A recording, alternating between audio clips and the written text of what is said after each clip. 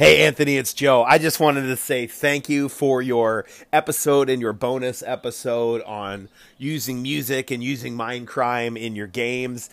That sounded like an amazing game, dude. I've never run a game where I was switching between systems based on what happened in the story. And I might be getting that wrong, but that's kind of what it sounded like you were doing. You were switching between having them be the vampires and the mages and the werewolves and stuff. That's freaking cool, dude. That's really cool. And yeah, why am I not surprised to learn that you used to be on radio, man? You have a voice for radio, which is way better than me, who's got a face for radio. Anyway, man, peace out.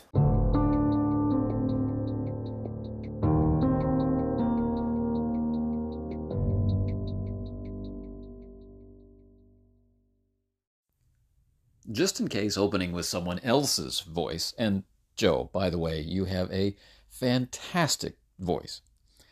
Just in case that opening has left people in doubt about what they are listening to, you are indeed listening to the Casting Shadows podcast. If you'd like to know more about the ways that I interact online about role-playing games, all that information will be at the end of the episode, so we don't have to bore the people who already know. And if you are curious, you know where to go directly to find out. Okay, what is this episode about? Well, I had the great pleasure of receiving some voice messages from Carl Rodriguez from the GMologist Presents, and I had that nice message from Joe Richter of the Hindsightless podcast, and so we'll answer some of the questions that they raised in their messages, and we'll extend the topic a little bit further to the idea of troupe-style play. In Joe's message, which you heard at the start of the show, he brought up a little bit of uncertainty about whether or not the players involved in the Mage Chronicle, based on Operation Mindcrime that I described in the previous two episodes, he brought up the question of whether or not they were switching back and forth between other characters in other chronicles. And yes, Joe, you understood it perfectly. That's exactly what was going on. So, in the process of play, we had specific nights for specific chronicles, so people generally knew that if they showed up on Wednesday night, we would be playing Vampire, or if they showed up on Sunday night, we'd be playing Dark Ages Vampire, or whatever.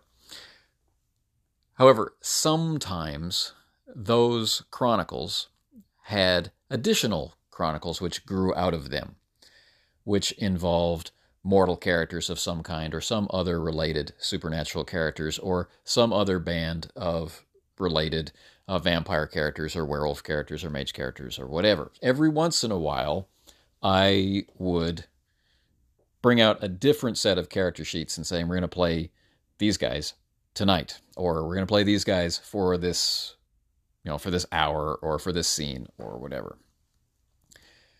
So, what made all of this possible was that the setting was persistent, and it was organized in my mind, and hopefully in the players' minds, by year and by specific events. Before this particular NPC appeared or disappeared, before so-and-so was killed, before, this particular year, or that particular Christmas, that kind of thing. So we had a sense of when things happened relating to characters and relating to events in play. And we were playing a lot. So all of this stuff was kept very firmly in mind just by socializing with each other and playing so many different characters, but in the same setting. Sometimes separated by a year, sometimes from the perspective of who you're playing today, the character you played yesterday was in your future. Often they were in the past. And so what this allowed me to do was to play through the same events from different perspectives, separated by a lot of time. So the scene that I mentioned in the war story in the bonus episode of the black van allowing a group of unaffiliated mages to use their magical abilities to mind control the crowd and start a riot. That scene was played through from different perspectives from different groups. So two different groups of vampires, and a more established elder group of vampires played through that, as well as some younger, up-and-coming, more precariously placed in vampire society vampires played through that, as well as two different groups of mages, the ones that I talked about and ones that played through that same scene later on after I came to Korea. So I found that this is all part of my notion of preparation for improvisation. And there are always things, I don't know, I find that when you think about things afterward, there's so many viewpoints or perspectives or ideas that come to mind that you say, oh, I wish I had noticed this at the time, and I wish this had stuck out to me at the time. I would have described it better, or I would have described it differently. And what I'm not talking about is kind of a time travel where all of those characters I just mentioned were all in the same place. They all could have seen each other. But what I mean is they were all affected by that moment. Some of them were in direct proximity to it and were interacting with it, and some were directly affected by it, and some simply heard about it or came upon the scene afterward, or were in that place just before, and that kind of thing. So some of the people who were playing in it, were nodding their heads because they realized where they were in space and time, and now they had a chance to learn a little bit more about what that mysterious van thing was all about, or what was it about, these rumors of riots that were spread. And for other people in the room, it was a completely new experience that didn't have any relation to anything else that they had heard before or had played through before. And I like all of that. So the group was used to playing multiple characters. They were used to playing usually only one character per night, unless a character died or unless it suddenly became really apparent that the character that needed to be involved in this was one of their other characters, right? So if the group needed to negotiate with a particular werewolf or with a particular vampire, or if they were convinced that somebody had done something and tracked them down, then a player might switch to that character in the moment and play through it. But generally speaking, we didn't do a lot of shifting in the moment. But we had this very large cast of characters. We had different nights set aside for each of the campaigns, which in Storyteller are called chronicles.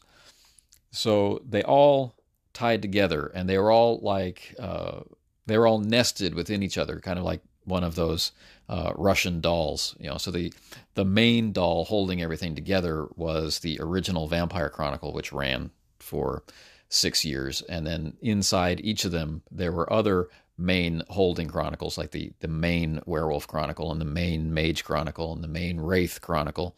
And each one of those had smaller chronicles inside it from time to time that involved mortals or involved mixed groups of supernaturals and the like. And sometimes those characters were only used once or twice, or they were used for some evening where not enough people could show up, or they were used for some other event. But all of those things were held together by the Vampire Chronicle. And so just before I left for Korea, we were able to do kind of a bringing all the loose ends to a close kind of experience, where that main chronicle was shut down, and people were playing characters that they hadn't played for years, and people were playing through the scene on one night from one perspective and playing through it on another night from a different perspective in a different location. And that was kind of fun. And then about a year after that, I had an event to talk about, what was really going on. And so that was kind of fun. This is how I like to approach campaigns when I have the opportunity to have a persistent universe and to have the events and the stories created by play be honored in future play and become things that we react to, that become a part of the fabric of the experience of the characters' lives. And the ability to do that requires a stable group, and it requires kind of a larger number of people in order to give it any real weight, and an opportunity for people to be involved in some of it, but not all of it, so that as they shift from game to game and time to time over the years of the group being together, there are different surprises, and there are different nostalgic moments, and different memories are called upon, and different groups of people get to experience things that they were and weren't involved in, all in the same kind of stew of experience. So it's what I like to do. It hasn't something I've been able to do a lot here, and I'm definitely finding that playing online has made everything harder, but that's something for another day. Hey, Ruin Singer, this is the Geomologist. Thank you so much for that music in preparation episode. I really enjoyed it, and I'm glad to. I really actually enjoyed listening to how you incorporated Mindcrime, especially into your mage game. It definitely has given me inspiration to look down and look at my favorite kind of genres. Maybe even Judas Priest. I mean, they do a lot of like this robots and post-apocalyptic thing, right? So maybe it'd be cool to have that music in the background and playing while I run games, and use that to inspire a post-apocalyptic Empire in the East type of game. Umerica, I don't know. Umerica seems more hairband than heavy metal, right? But thanks again for that, and I'll talk to you soon. Thanks for that call, Carl. I think that Judas Priest, in terms of inspiration for role-playing games, is like lightning in a bottle. There's so many things that they can provide inspiration for, and it's funny what you're talking about, being inspired by, like the cover for Screaming for Vengeance, and the idea of the painkiller and the sinner and the jugulator, and all the things that we have given to us, these mighty machines of destruction and metal, brought to us by Priest down through the decades. And I say it's funny that you mention that, because a couple of years ago, I had published a scenario for the design mechanism for their Luther Arkwright role-playing game, and that led to negotiations with a different company to do something else for Mithras, and it ultimately fell through. There's a death in the family here that kind of took all the fun out of the world. But the pitch that I had given them was a post-apocalyptic world with the wreckage of machines like those, directly inspired by Judas Priest, buried in the wastelands all around these small communities. And the notion would have been that as the campaign unfolded, more of these things might be discovered, and in a sense, an arms race toward revitalizing them and getting them back into action. I guess partly inspired by Voltron from that perspective, and I was really looking forward to putting pen to paper, metaphorically, putting fingers to keyboard, as it were, to get that going. But anyway, I put it out there as an idea that I definitely think this is a cool idea. This has a lot of legs to it, and playing the music in the session, or not playing the music in the session, just using it to support your own prep, and having it playing in the back of your mind, as the prelude to description and inspiration for the players. I think that could be a lot of fun. And so it's either a case of great minds thinking alike or fools refusing to differ, but I'm going to go with the former. And though oddly my genre is heavy metal and heavier, the song that's in my head right now, especially since you mentioned using covers to change tunes or change the scene, is the Hazy Shade of Winter, right? You can do the Simon and Garfunkel for an opening scene, and then maybe it's you mentioned Call of Cthulhu a lot, maybe it's a Call of Cthulhu late 60s, 70s, and then you do something generational, and suddenly we're in the 90s, and you listen to the Bangles' Hazy Shade of Winter. I don't know why. I'm spitballing here, I'm sure, but inspired by that cool idea of having covers. There's so many awesome and funky covers that are out there, so you can deep dive into like a, you know, the corridor of covers, as Liquid Metal calls it, on Sirius XM. So again, thanks, and I'll holler at you soon. Carl, that's exactly how my mind goes. Going down the rabbit hole, as it were, or this corridor of covers, and when you really start looking for different cover versions of a particular song, it's sometimes surprising that there aren't any, but it's also surprising that there are hundreds. And when you get into the idea of generation games for Call of Cthulhu, or the idea of alternate realities, like from the old TV show Sliders, or from Luther Arkwright that I was talking about before, or the game Broken Rooms that I was talking about before, the subtle differences, between a rock version or a metal version or a country version of a particular tune gives you a lot of flexibility. But often we don't realize, I think, that some major hits, I guess often from a person's teenage years, the teenager in question often doesn't realize that their new favorite song is actually a cover or remake of an older song. And later in life, when they start to curate their music collection, they discover that, well, like 50 artists recorded this before the one that you love. And that can be really cool. An old bluesy or soul version of a song that later becomes an industrial song. I guess I'm thinking here of Tainted Love, that I came to know first via Soft Cell, but is actually a much older song than we might think.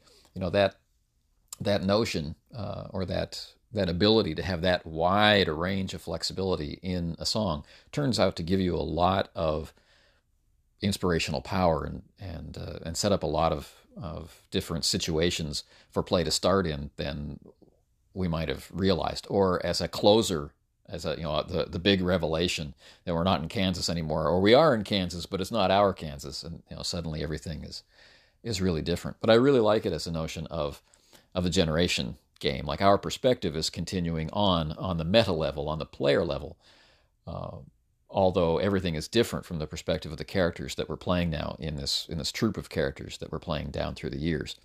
And having that through line, that musical through line that can actually appear as a part of play, I think is an important and very cool way to go about things.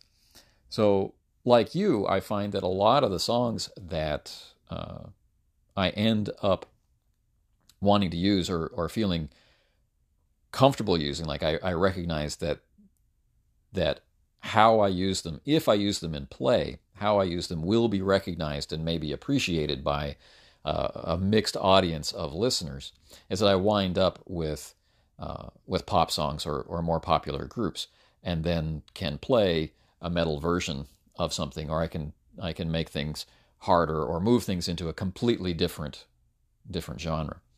And so, yeah, Hazy Shade of Winter is a fantastic example. And I think if you do a search for Hazy Shade of Winter covers, you're also going to discover that it was done again by the frontman for Chemical Romance. And so you can have three very distinct versions of that song from very different decades. And that would definitely play into a generation game or a legacy game really nicely. I also like to listen to really heavy music, or really grinding music, like Candlemass, or put in Dark Tranquillity or Slayer or Death. But these can have a very polarizing effect on the people who are in the room, if you're lucky enough to have people in the room with you and you're not forced to play online. So again, this is one of the things that again pushed me into not using music in play, but using instead music to run in the back of my head, to run in my memory, or to run during preparation, and to assign the feeling, or to assign the texture of that particular music to how I'm going to describe a person, place, or thing. And so, if I were a deep lover of pop music, I think I would still be using music more overtly in play. But given my predilections of seeing the shock and horror on people's face when Skinny Puppy comes on, I had to reevaluate its immediate effects, and then notice that even with the pop songs, that for that moment, play stops and people are enjoying the song rather than being in the moment of play. And that's not one of my particular goals, but it might be another group's way to immerse themselves in the enjoyment of the moment. But anyway, thanks again for your call.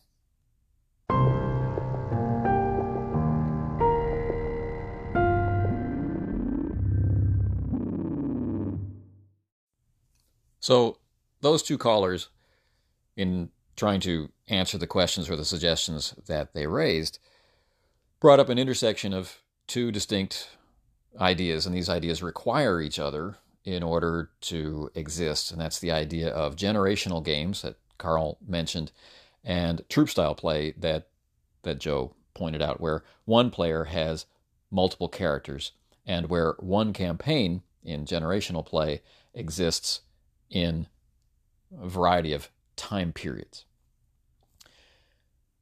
So, in both cases, we wind up with players having access to multiple characters. Now, troop-style play can work like it does in Ars Magica, for example, where on any given night you might be playing one of several different characters that you have designed, like you have a stable of characters. And tonight you might be playing a mage, and someone else might be playing that mage's assistant, and someone else might be playing the huntsman, and someone else might be playing a guard, and someone else might be playing just a simple servant. And they're embroiled in some kind of mystery. But the next time you settle down to play, those roles have been switched. Someone else is playing a servant, not the same servant. Someone else is playing a guard. Someone else, or maybe two people, are playing mages this time, and so on and so forth. So everyone has multiple characters, and depending on the situation of play, choices are made about who is playing who when. That's one kind of troop-style play. Another kind is when there are multiple characters in a scene, and you are playing multiple characters in a scene. And all you really have to juggle is that you try not to get involved in conversations with yourself. And this is something that game masters need to develop as a skill themselves anyway. And so if you have a group of game masters in the play group, then this is an easy skill to transmit to others if it seems odd or awkward. But even if you don't, the idea is that the social dynamics of a particular scene will require certain people to be in the foreground and other people to be in the background. And we can see this really well highlighted and supported in the Modiphius game, Star Trek Adventures for 2D20. So it's not the only game that requires this. It's not the only game that uses it as a normal part of play, but that's a particularly good way to go about it. The other way is where characters aren't particularly tied to one particular player, where anyone can take on a role by need. And this really has a minimizing effect on how often you end up having to talk to yourself. And Star Trek Adventures is one where that is also one of its basic underpinning concepts, is that these characters are created, and there are secondary characters in scenes aboard starships in Star Trek, and somebody needs to play them, and this might shift as we move through play. You might be playing the navigator in the first scene of the night, and then later on during an away mission, you're playing your main character, and someone else is playing that secondary character because their main character is tasked with something else.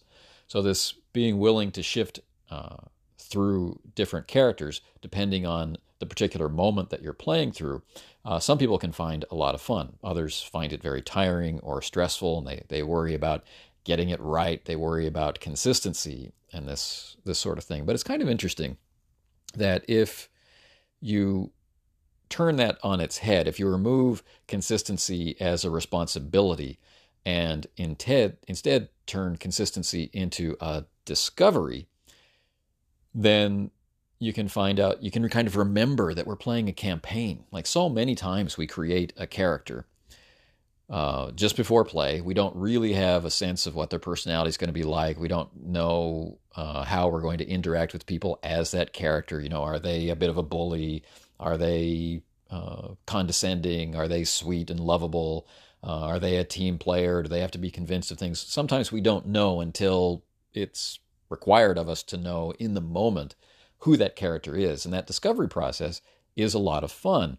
And we continue to discover that character every time we play them as we go through the campaign. And sometimes that discovery process can be years in the making. But when you suggest to someone that they take on, hey, could you play this NPC in this moment? Or could you play, Roger's character while he's not here? Or this kind of stuff. Then people give themselves extra stress. Oh, I don't think I could play him the way that Roger plays him. But we're still playing in a campaign, and that character's personality is still unfolding. It doesn't have to be a source of stress. It can be an interesting point of discovery. And we're still imagining the character. We're not imagining you playing the character. We're seeing you, we're hearing you, but we're imagining the character. And in our ears, it can sound just as much like the character as when Roger played them. And I think that's interesting. Another game you can see this happen in is called Circle of Hands, which is a game written by Ron Edwards. And in that, one of the presets of play is that every time you play, you'll be switching through the cast of characters that have been created. So the rule is that you can't play the same character back to back. So you can alternate between two characters, but that's as close as you can get to playing the same character twice in a row. So there, right from the get-go, one of the points of playing that game instead of playing some other game is to see this effect, right? So maybe you have a group of 5 people, and so there will be 10 characters that are created. Now, some of these characters are going to die as we go along, so the pool of characters is going to diminish over time, but we're going to have 10 characters to choose from, and the 5 people will choose 5 characters, and the next time, those people can't play those characters. So people could choose new characters, right? The other 5 that weren't played, or they could choose the 5 that are already in play and move them around the group in some way. Or there could be a mix of those things. Some people could bring in characters that weren't played last time, and other people could adopt a character that someone else played the last time, but no one's playing the character that they played last time. This can sound very weird or very challenging, but of course winds up being just another way to play a role-playing game, and one that a lot of people, it turns out that they really enjoy. Right? And so I have been involved in running generation games and doing troop-style play for pretty much as long as I can remember now. And where these concepts were formalized for me, where I learned what to call them, and I found a way to more quickly describe it, and I don't know, having it in a game book seems to give it more legitimacy, right? So if you're trying to persuade someone who's a little bit resistant, you can say, well, this very famous game that you've heard of does it. And they're like, oh, really? Well, okay, let's try. But anyway, we've been doing it for as long as I can remember. And, think back to any of you listening who were playing D&D in the late 70s and 80s, of course. Some of you will have played with henchmen, and some of you will have lost characters in dungeons and had to, draw from the pool of henchmen or followers or hirelings in order to justify the existence of your new character in the scene. And this is exactly troop-style play. And some of you may have been involved in characterizing those hirelings and henchmen so that there was conversation, there was backtalk, and there were side missions and whatnot involving these background characters. And again, that's troop-style play. So it's really been there from the beginning. It's just how we look at it and how we mechanize it and how we decide to enjoy it. So in a generation game, we can follow a family down through time as a mystery or as a recurring problem continues to unfold across the decades or across the centuries. So in a game of Call of Cthulhu, you could play Cthulhu Dark Ages, right? You could set it during the Roman times, and then you could set it during the Middle Ages, that this problem has come round again, and then you could set it during the Renaissance, and you could set it during the 1890s or the 1920s or the 1950s. The Atomic Age has brought it around again, and we're following a secret society. We're following a group of scholars who keep learning and relearning the same truths as they go through their lives, or a family that passes down a secret, or a secret society that passes down a commandment, and that sort of stuff. All of these opportunities for setting up play rely on the flexibility of the players to get involved with a recurring situation across time with different characters, but characters tied to a particular idea, such as family or a secret society. And I find a lot of fertile ground there to plant seeds of inspiration that grow into really cool games. But anyway, thanks for those calls, and thanks for this opportunity to talk a little bit about a part of gaming and a part of campaign play that I find particularly satisfying, and that I miss quite a bit in kind of this new reality of online gaming and shorter game times and the challenges of modern scheduling and all those things, which make it harder to bring out these more nuanced types of campaign play. But anyway, until the next episode, take care.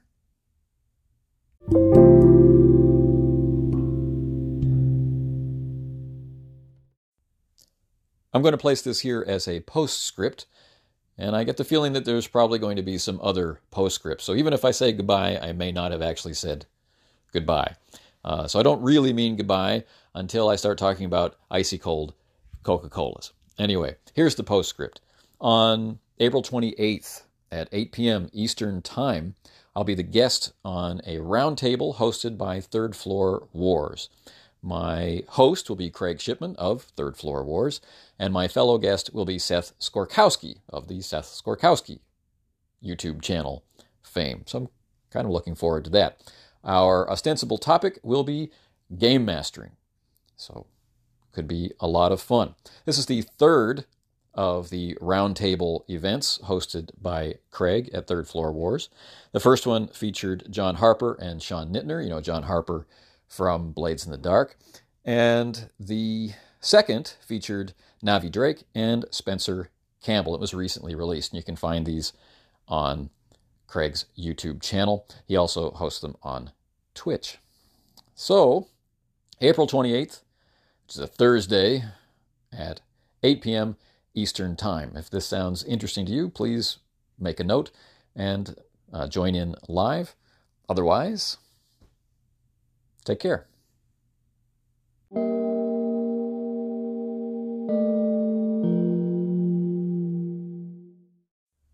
Just one final note. I thought this episode was finished, but I wanted to point out to people who listen to me but who do not yet listen to the Nerds RPG Variety Cast run by Jason Connerly. On April 1st, but not connected to April 1st, Jason released a long and very interesting episode from my point of view, where he collected a large number, I think 21 was the number, of listener call-ins to talk about the games that they own, that they want to play, that they aren't playing, that they haven't been able to play, or that something has prevented them from playing.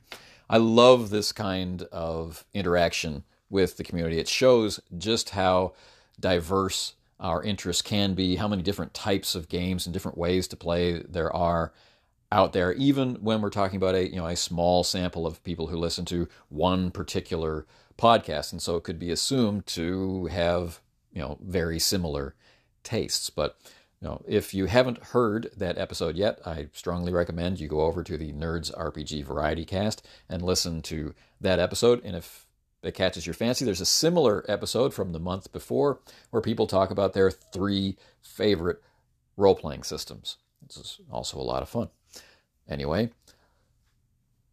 let's talk about this show. if you don't know. If you do know about this show and about me, then stop listening now, right? Save yourself, run off, go to the kitchen, get a nice icy cold glass of Coke, and relax. Your work is done.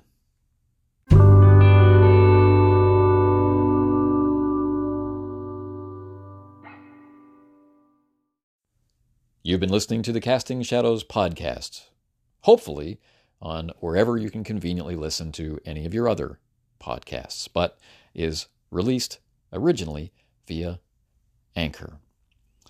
If you're interested in hearing more of what I have to say, but not actually hearing me say it, reading it instead, you can travel to castingshadowsblog.com, a WordPress blog, which has been going for 12 years now.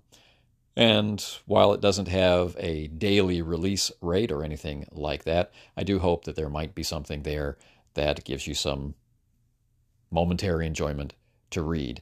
And if it sparks a question or a comment, feel free to leave a comment there or here or any of the other places where you can reach me online.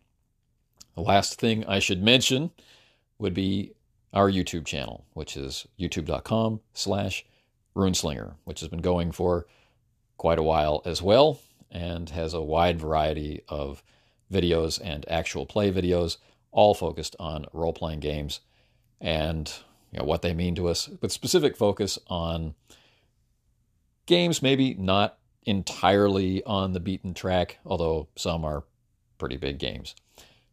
Anyway, until the next time, this is it. This is really the end. It's okay. You can turn it off. Take care.